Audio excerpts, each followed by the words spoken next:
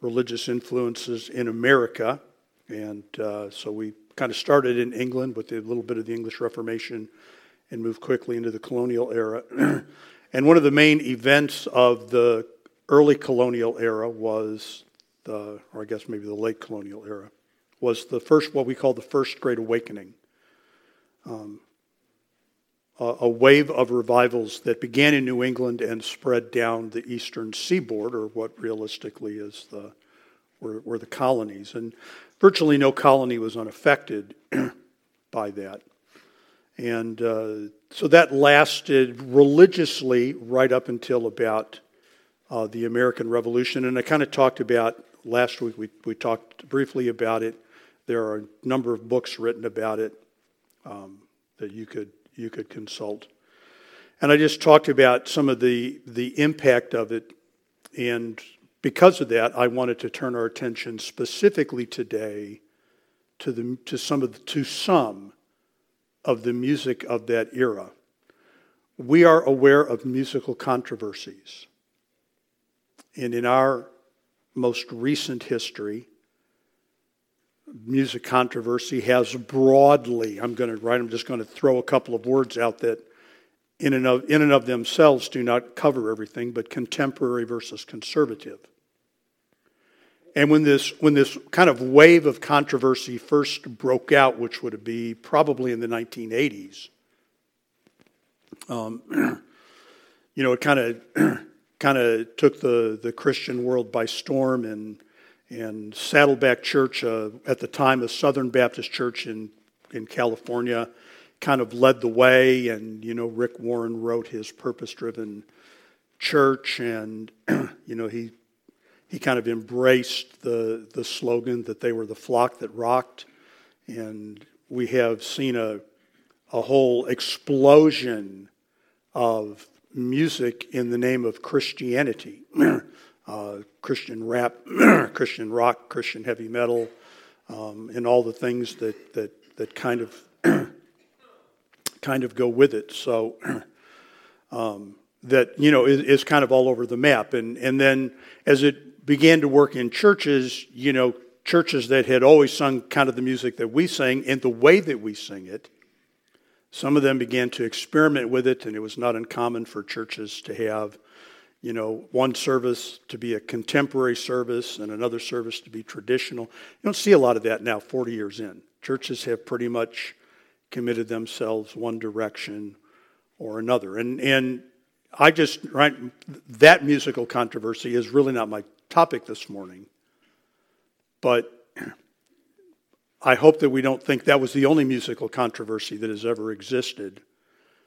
Musical controversies are probably certainly as old as the church is. I think that music has always been something that has been discussed. So what I want to do this morning is just back up a little bit historically to the kind of musical influences that were prior to America's First Great Awakening. The Protestant Reformation, which we set as the official beginning date, October 31st, 1517, was in its own right a tremendous revival of religion. It was the recovery of core doctrines. It had widespread influence. It was, as revivals always are, very controversial and very divisive. And we tend to think of it as primarily Protestant and Catholic, and it was. But among the reformers, there were a host of reformers who adopted all kinds of positions, right? The study of the Reformation historically was not our purpose. But up until the Reformation, from really about AD 300 until about AD 1500, so for about 1,200 years, the only dominant force on music and anything in the church was the Roman Catholic version.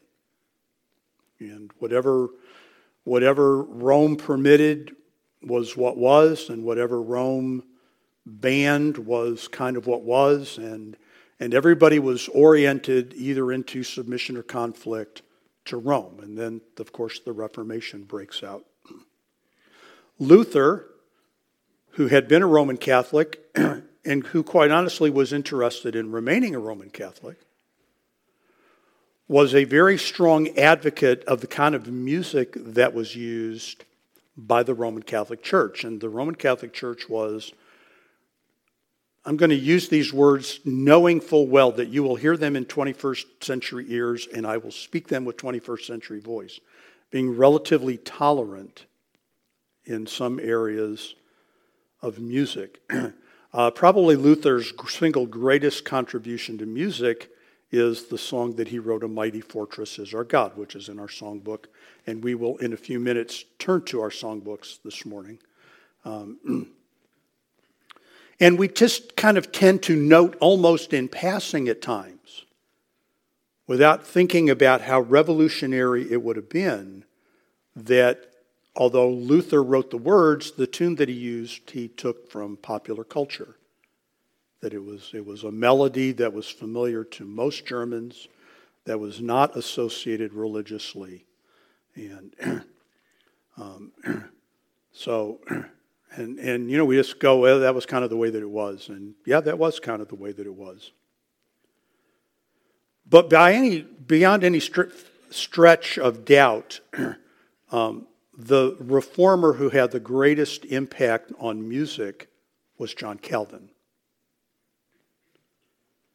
And this is important because when we're talking about early colonial history, virtually everybody that we encounter is going to be reformed in their theology, and they are going to rely very heavily upon the writings and the influence of John Calvin. Calvin was, of course, a Frenchman whose primary focus of ministry ended up being Geneva, Switzerland, and towards the end of his life, he functioned as almost the single-handed authority over all matters cultural and religious in Geneva. He wrote a massive set of commentaries on Christianity called the Institutes of the Christian Religion that set forth all of the ideas of Reformed theology. And of course, we know that the dirty word Calvinism is attributed to him, which is probably some ways unjust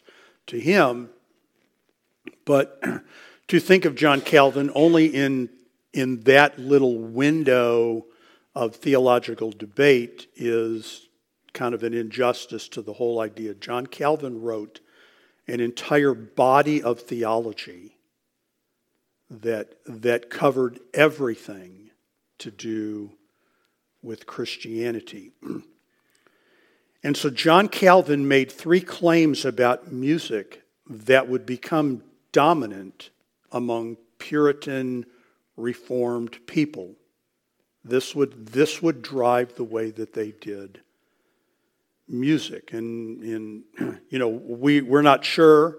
You know, I read somebody who said that, you know, he was influenced himself by other Puritan writers, by other Reformed writers, and also by Greek philosophers, which is probably true because these men were very well read in the ancient literature of their days. But anyway, right? So here are the three things that Calvin dictated that would govern Reformed music. And by the way, you can still find Reformed churches today that are going to be following these guidelines. Number one, musical instruments are not allowed. Musical instruments are not allowed. Music consists of words and singing. That's music. Words and singing. And the biblical logic that he employed is this. If you want to turn to it, 1 Corinthians chapter 14 and verse number 13.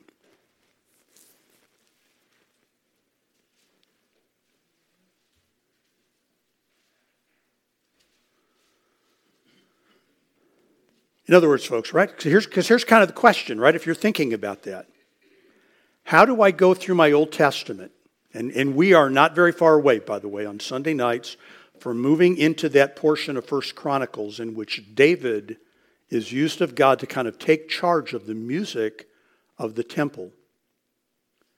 And so as we work our way through the New Testament, we have tambourines that are in our King James Bible called timbrels.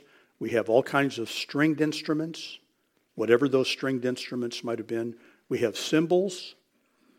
So we have percussion and we have strings. We have all kinds of musical instruments. How do you come through all of that Old Testament? And John Calvin was not unmindful of the Old Testament. And go, but in the church, you can't use any of those things. No stringed instruments. No cymbals. And his logic is 1 Corinthians 14:13. Wherefore let him that speaketh in an unknown tongue pray that he may interpret. And you say, well, what does that have to do with it? Well, when you hear a piano, right, when you hear a piano,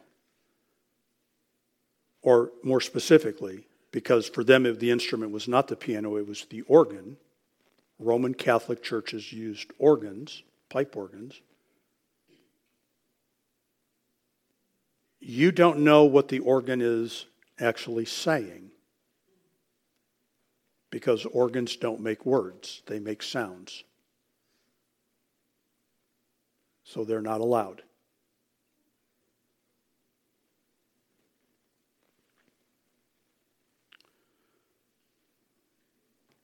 I wonder how it would go over if I said that to us. I'm not going to try that. I don't believe that, so there would be no point in trying to go that way. But I do feel like an obligation at this point in time, folks, to point something out, that John Calvin was a man. And he was a very good man and a very dedicated man. And even though we are not Reformed in our theology, we are deeply indebted to men like John Calvin. But I would remind you again that no Christian ever lives out his doctrine in a vacuum or in a laboratory. We live out our Bible doctrine in a very real world that is being shaped by many influences. Some of them are historical and traditional. Some of them are immediate and contemporary. Some of them frighten us, some of them thrill us, but all of them contribute to the way we interpret things. And John Calvin was a man who was in a life and death war with the Roman Catholic Church.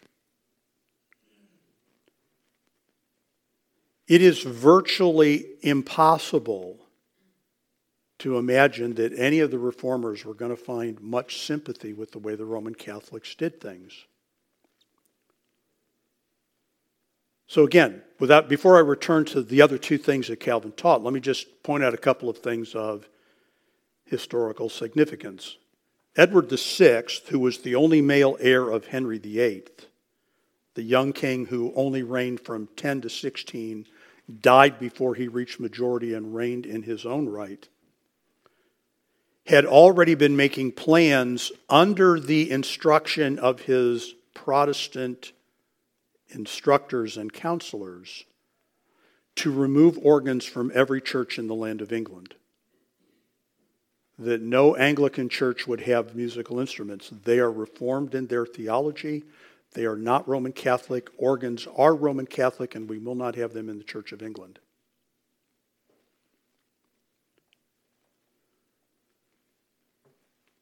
To move ahead 100 years or so, Oliver Cromwell. And Oliver Cromwell is the man who for 11 years ran the nation of England when England did not have a king. Oliver Cromwell was like the Dwight Eisenhower or the Douglas MacArthur of the English Civil War and became the head of the British government and actually refused the title of king. A parliament said, "We will make you king. I do not want to be king." And endeavored to impose, right? Again, when we talk about Christian nationalism and we want to argue for Christian nationalism, all right, let's go back and learn about Oliver Cromwell and the interregnum, the 11 years when the Cromwells ruled and imposed a religious civilization, a Protestant Reformed civilization. So here you are fighting a civil war, and as part of the civil war, every time you come across a church, you destroy the organ. Because we're trying to make a point, and the point is that we're not Catholic and we're not going to be, and we don't like you. So it comes as no surprise, folks, that when John Calvin is controlling Geneva, Switzerland, that all of the organs are destroyed in all the churches, and the metal from the pipes is melted down and turned into other purposes. So again, when Calvin says Reformed churches do not use instruments, right? There are people who took "we don't use instruments" to heart. We will destroy all. I mean, you know, this is exaggerated and stupid, but I could stand in the pulpit and question pianos and then leave the pianos. Or I could stand in the pulpit and question pianos and then light them on fire to demonstrate that I'm very serious in my questioning of pianos. And that's the kind of stuff that happened. So there's the first of the Reformed positions on music, is that no instruments may be used. The second pillar of Reformed musical theology is this: the church may not sing hymns of human composition. The church may not sing hymns of human composition. In other words, folks, the only songs that you can sing are songs that you find in your Bible. So the only songs that we will sing are psalms, possibly the song of Moses at the end of Deuteronomy, possibly the song of Miriam in the book of Exodus. But all of our songs will come out of the Old Testament, and they will all be psalms. Now, the Reformers argued, and this was not new to them. Augustine, who had lived in AD 400, had made the same argument, that the Psalms all previewed Christ and therefore were enough. Right? Because part of the controversy, and I'm not trying to get deeply into the controversy, but part of the controversy is that if we can only sing songs from the Old Testament, then we don't have any New Testament songs to sing. And how can we be a New Testament church without having New Testament songs? And the argument is, well, but there are no New Testament songs. All the songs are Old Testament songs. So they must preview Christ. A psalter, which was, right, if all you have are psalms, then you're not going to call it a songbook, and you're not going to call it a hymnal. You're going to call it a psalter. A 1561 Psalter introduces Psalm 2 then this way: "Here we see how David and his kingdom form a true image and sure prophecy of Jesus Christ and his reign."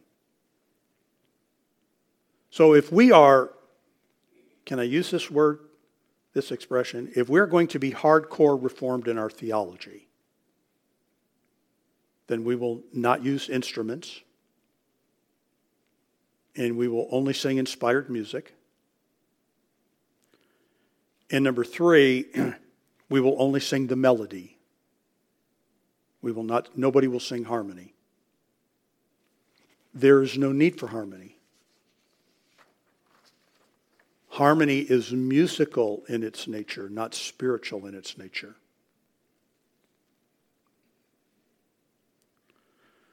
Now Calvin argued, and I think he's right here. All right, so I think he's wrong in the way he applied it. But I think he is right here. And I would bring these 3 arguments to any conversation that we want to have about music in the 21st century. The primary purpose of congregational singing is, number 1, to glorify God. Number 2, to edify the church. And number 3, to provide a basis for meditation upon Christ and Christian virtues. That the music give us something good to think about. That it directs our mind and our attention to the Lord. So those are and again, folks, you can find Reformed churches to this day who will follow those principles. And this is not uncommon. By the way, it is not confined to the Reformers. And, in 2019, my wife and I were in London on a Sunday. There was no question where we were going to church. We went to Spurgeon's Tabernacle. Spurgeon was a Baptist. He died in 1892. His sermons are still in print today. They went around the world. He is probably the greatest Baptist that has ever existed by denomination. And if we were at Metropolitan Tabernacle for the song service this morning, Brian would have no role. I would stand up. I would announce to you the song.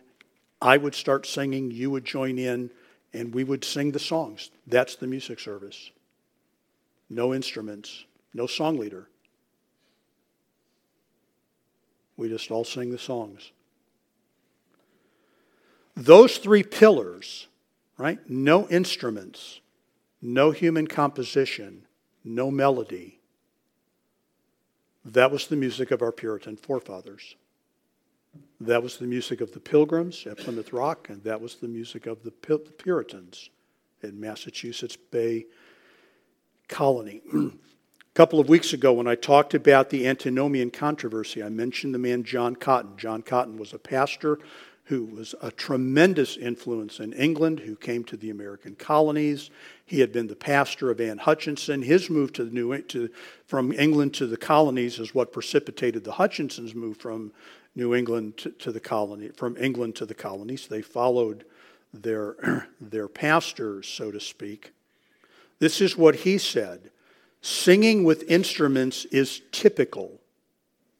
In other words, to use a musical instrument is to use a type and is a ceremonial worship based in the Old Testament and therefore is ceased. So why doesn't the church use a piano or an organ or a guitar? Because they use them in the Old Testament, and the Old Testament is typical, and the type has been fulfilled, and therefore they are done, and we do not use them. Cotton Mather, a Puritan who lived 1663 to 1728, you can't read anything about American Puritan history with coming across the Mathers, and they are tremendously influenced people. This is kind of my summary. He wrote in, of course, 17th century language, long and wordy and verbose. But he said, God doesn't command the church to write music, and so he will not hear the songs they write. So that if we say, hey, somebody wrote a song, right? The proper response is, did God tell you to write music? God didn't tell you to write music. God's not going to listen to your music. God wrote music. He doesn't need you to write music.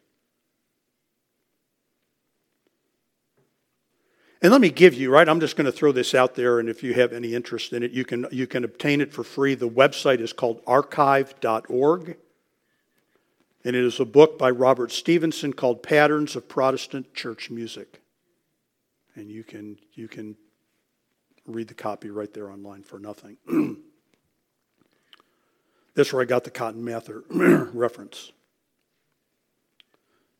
Right, so that's the music that comes into the American colonial era. We don't use instruments, we don't sing harmony, and we don't sing songs of human composition.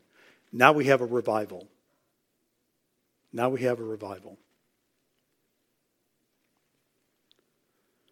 And part of the revival is a whole new wave of music. And a breaking away from those strong Reformed influences. So, in just a minute, I'm going to ask you to we're going to take a very quick survey of some music that we have here in our song. On page 714, which you do not need to turn to, on pages 714 to 719, and I'm going through this, folks. You have the hymnal in front of you, but I'm doing this for the sake of anybody that would be watching or listening who goes, what is he talking about? We use the Rejoice Hymns hymnal. It is produced by Majesty Music. And on page 714 to 719, we have a list of authors. So there are a lot of people that have written the music that we use. And I want to just call our attention over the next few minutes to three of those men.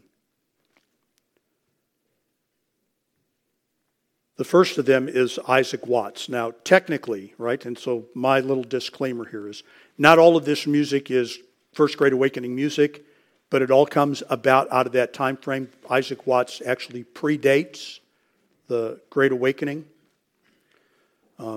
He lived 1674 to 1748.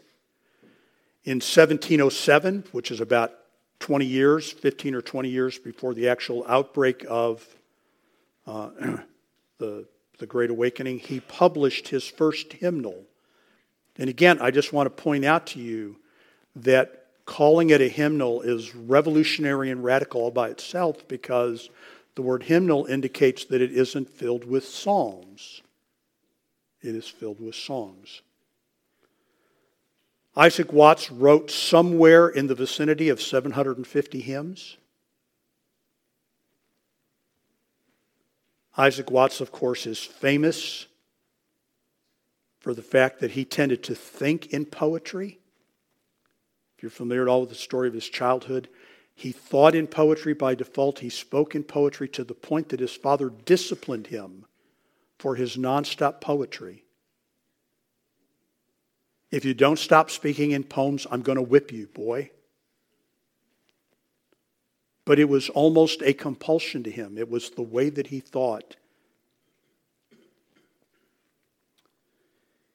He wrote a book or a hymnal called the Psalms of David, in which he took the Psalms and then tried to modify them to fit clear New Testament theology.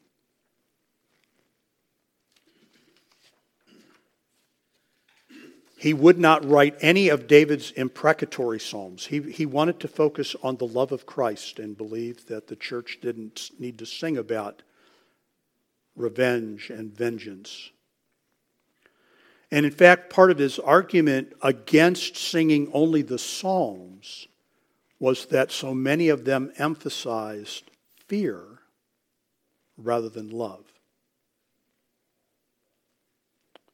And I think, by the way, that he missed the fact that the Old Testament emphasis upon fear of the Lord is more along the lines of being saved than of crouching, hidden in a corner, hoping that he doesn't hit you yet again.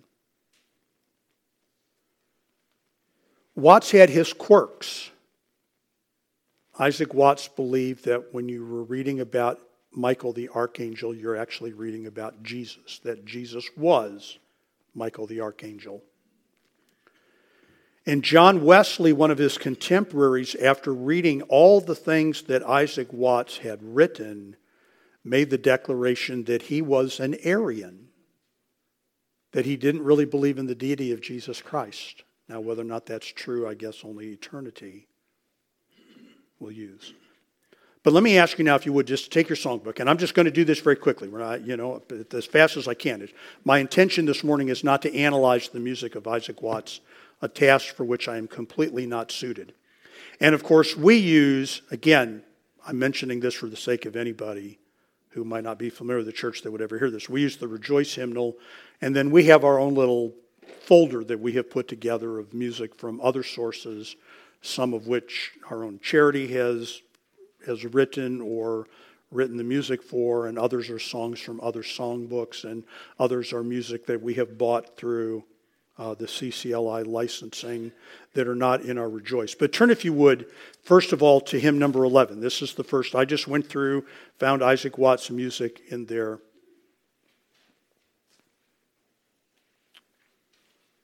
All right. So number 11 is the first. Just take a quick look at it. I'm not asking you to read the musical notation. Just take a look at it. I'm going to get to this. Some of you may pick up on this. Others of you may not. But there is a commonality to all of Watts' music. That then this commonality is shared by the other two authors that I'm going to mention. It is right there on page number 11. If you, right? I mean, if I pointed it out to you, you would see it clearly, but I'm not going to point it out to you just yet. If you'll go ahead to hymn number 24.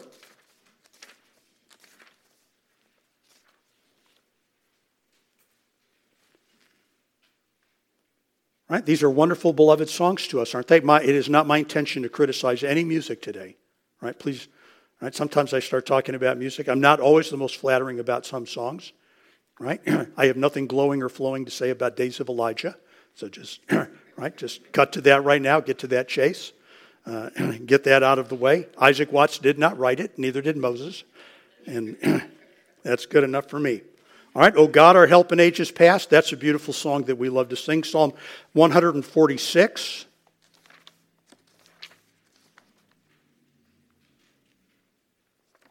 Now remember, Isaac Watts wrote about 750 songs.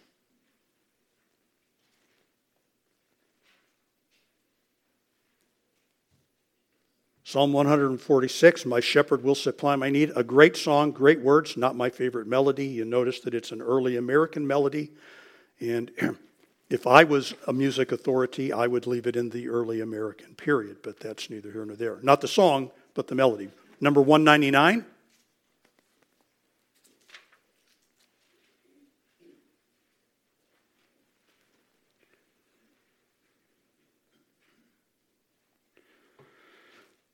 Joy to the World. Joy to the World. We all know that one. We know that one pretty well. Number 250.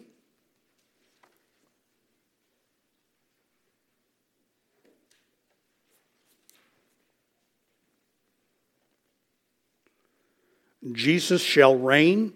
And you notice for us that it spans 2 pages, and I'm going to tip my hand a little bit. If you look down to the very bottom of that, you will notice this note, right? Words by Isaac Watts, music by John Hatton, last stanza setting and choral ending by Shelley Hamilton.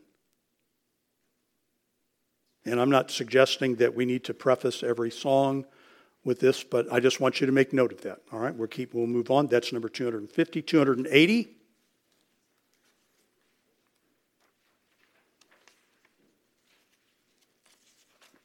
I don't know, and I didn't ask. Charity picks all of our or most of our congregational singing, certainly on Sundays, and I don't know if she could have told me how often these songs get sung. I didn't ask. It doesn't matter. Number 280, another one that we know very well. Alas, and did my Savior bleed? Number 292.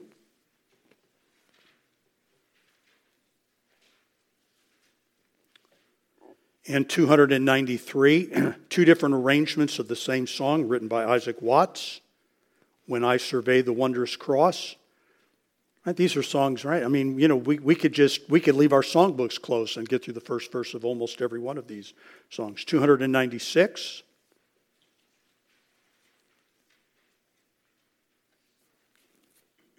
At the Cross. 436.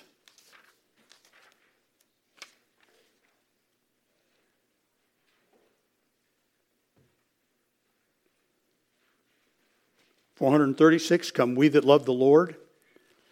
618.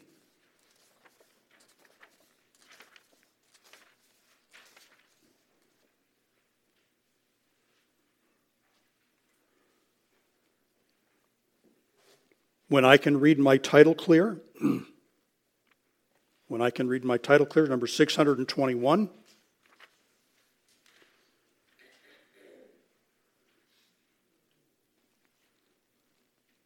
We Are Marching to Zion.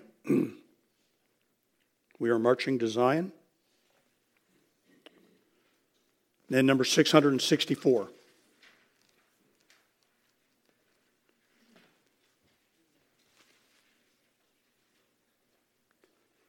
Am I a soldier of the cross? Am I a soldier of the cross? Now, one thing I didn't mention, Isaac Watts was an Englishman. And while the Great Awakening was going on in America, 1720, 1770, there was a revival going on in conjunction in England, the evangelical revival in England. And again, Watts predates that a little bit, so I'm not just saying that Watts was influenced by the Great Awakening or the evangelical revival of England and began to write this music. Watts was a little bit ahead of the curve, so to speak, in this musical controversy. He was already arguing against some of those entrenched positions, But we have a lot of music in our songbook, and then there are, I wrote it down, but I didn't put it in my list here. There are another handful of songs in our little folder that are Isaac Watts songs that we use. So we use a lot of Isaac Watts music. We love Isaac Watts music. It's great music. Man number 2 is John Newton. And John Newton lived 1725 to 1807. He is clearly in that Great Awakening window, or the Evangelical Awakening window. John Newton, of course, is the British slave trader who got saved. He became an Anglican minister. He was a pastor in the Church of England of the evangelical variety.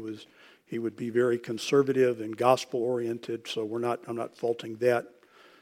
He was an ardent abolitionist and a good friend of another important songwriter that I'm really talking about, William Cooper. But again, we have John Newton music in our songbook. If you turn back to the very beginning to song number 4, is a John Newton tune, or not a John Newton tune, that's bad. John Newton poem. Glorious things of thee are spoken. John Newton wrote that. Number 96.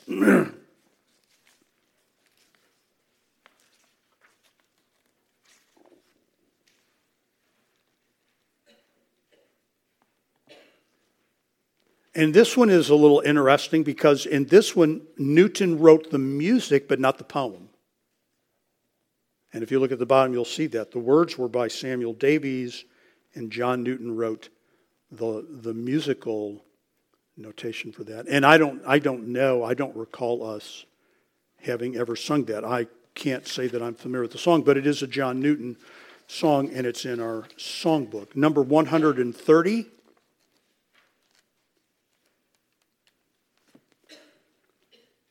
Perhaps the most famous Christian song that's ever been written, Amazing Grace. Number 252.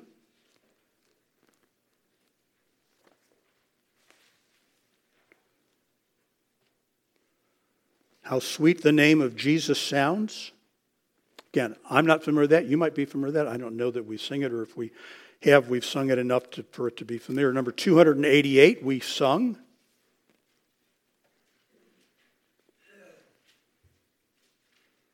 He died for me.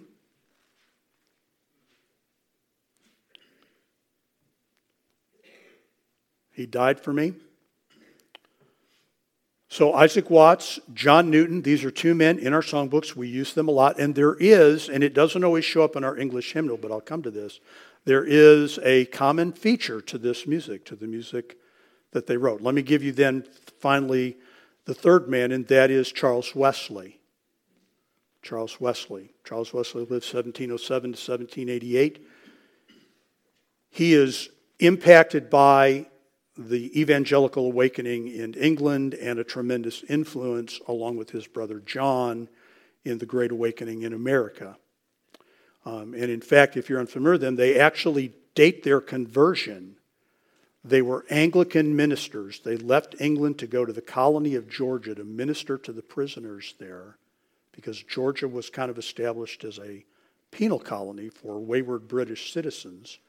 And they got converted on the boat on the way over. And so, and then of course their methodological approach to devotions and Christian life gave them, of course, the name Methodist, the name of the denomination. So both of these men were Anglican ministers. And, you know, their mother was in many ways as famous as they were, Susanna Wesley, and her, I think, 17 children that she had. So again, if you would go back to the beginning of your songbook, because there are lots of Wesley music that we use. Number 18.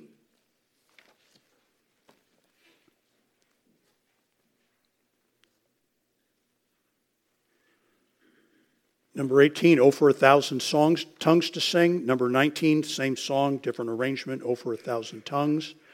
Number 20, again, one that I personally am not familiar with. We may have sung it, but not enough for me to know. Oh, for a Heart to Praise My God. Number 43.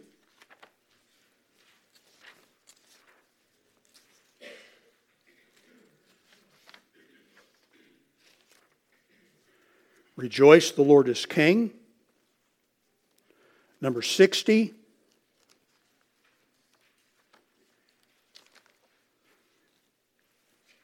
Ye servants of God. Number 100. I'm going to move through these very quickly because I'm running out of time, and Charles Wesley wrote a lot of music for us. Love divine, all loves excelling. Number 111. Certainly a church favorite, and can it be? Number 209. Come thou long expected Jesus. Number 227. Hark the herald angels sing. I think we all know that one fairly well. Number 240. Jesus, lover of my soul. Number 323. Christ the Lord is risen today. Number 326. Jesus Christ is risen today. You can see at the bottom there that it's originally a Latin hymn that was altered by John Wesley, or Charles Wesley. Number 326. Typo there. They're somewhere in the 390s, but I don't know which one. We'll pass over it. Number 659.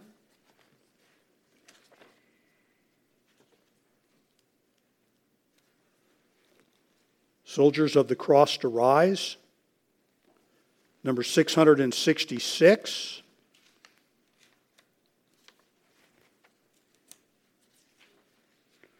Arise, my soul, arise. Number 695.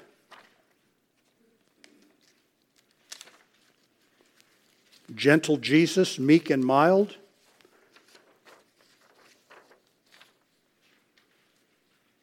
"16 songs that we sing in our songbook, just this songbook, just our hymnal.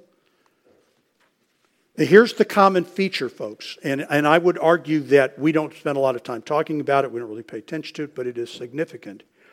All of that music is genuinely a hymn. H-Y-M-N. None of that music was written, when it was written, with a chorus or a refrain. Now, some of them have choruses or refrains. Number 288, John Newton's song, has a refrain. But those are later additions. And let me just give to you a website, again, if you care, called hymnary.org.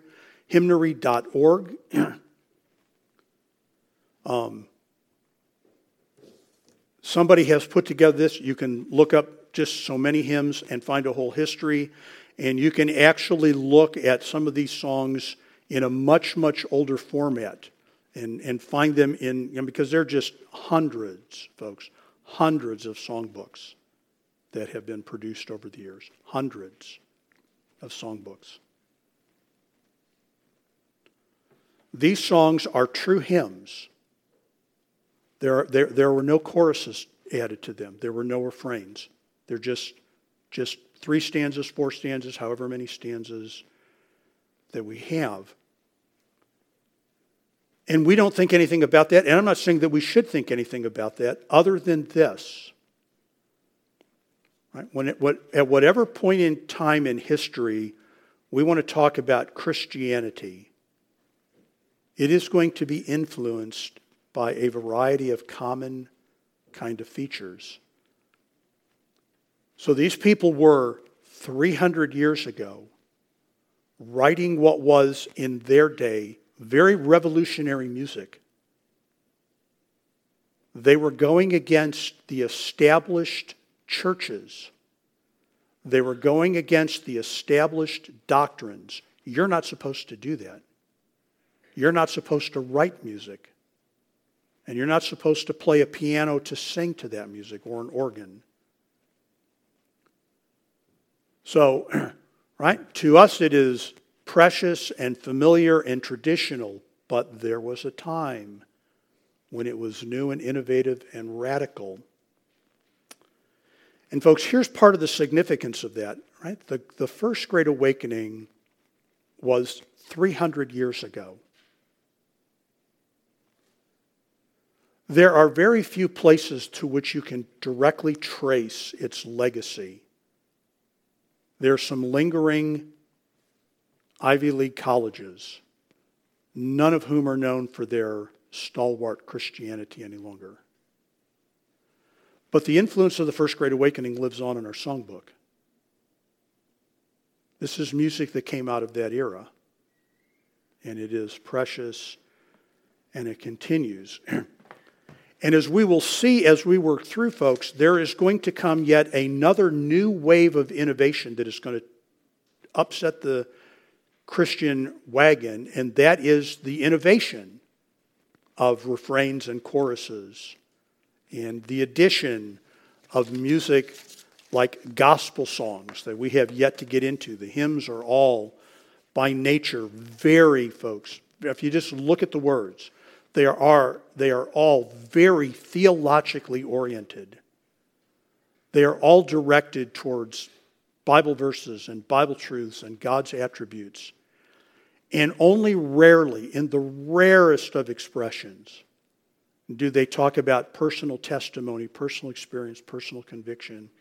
And when they do that, they do it in a very somber kind of expression. Amazing grace, how sweet the sound that saved a wretch like me. And 100, 200 years after that, that musical world is going to go through another set of shocks. And we'll eventually get to that. Okay, I'm going to stop this morning. We will be back at 11 o'clock.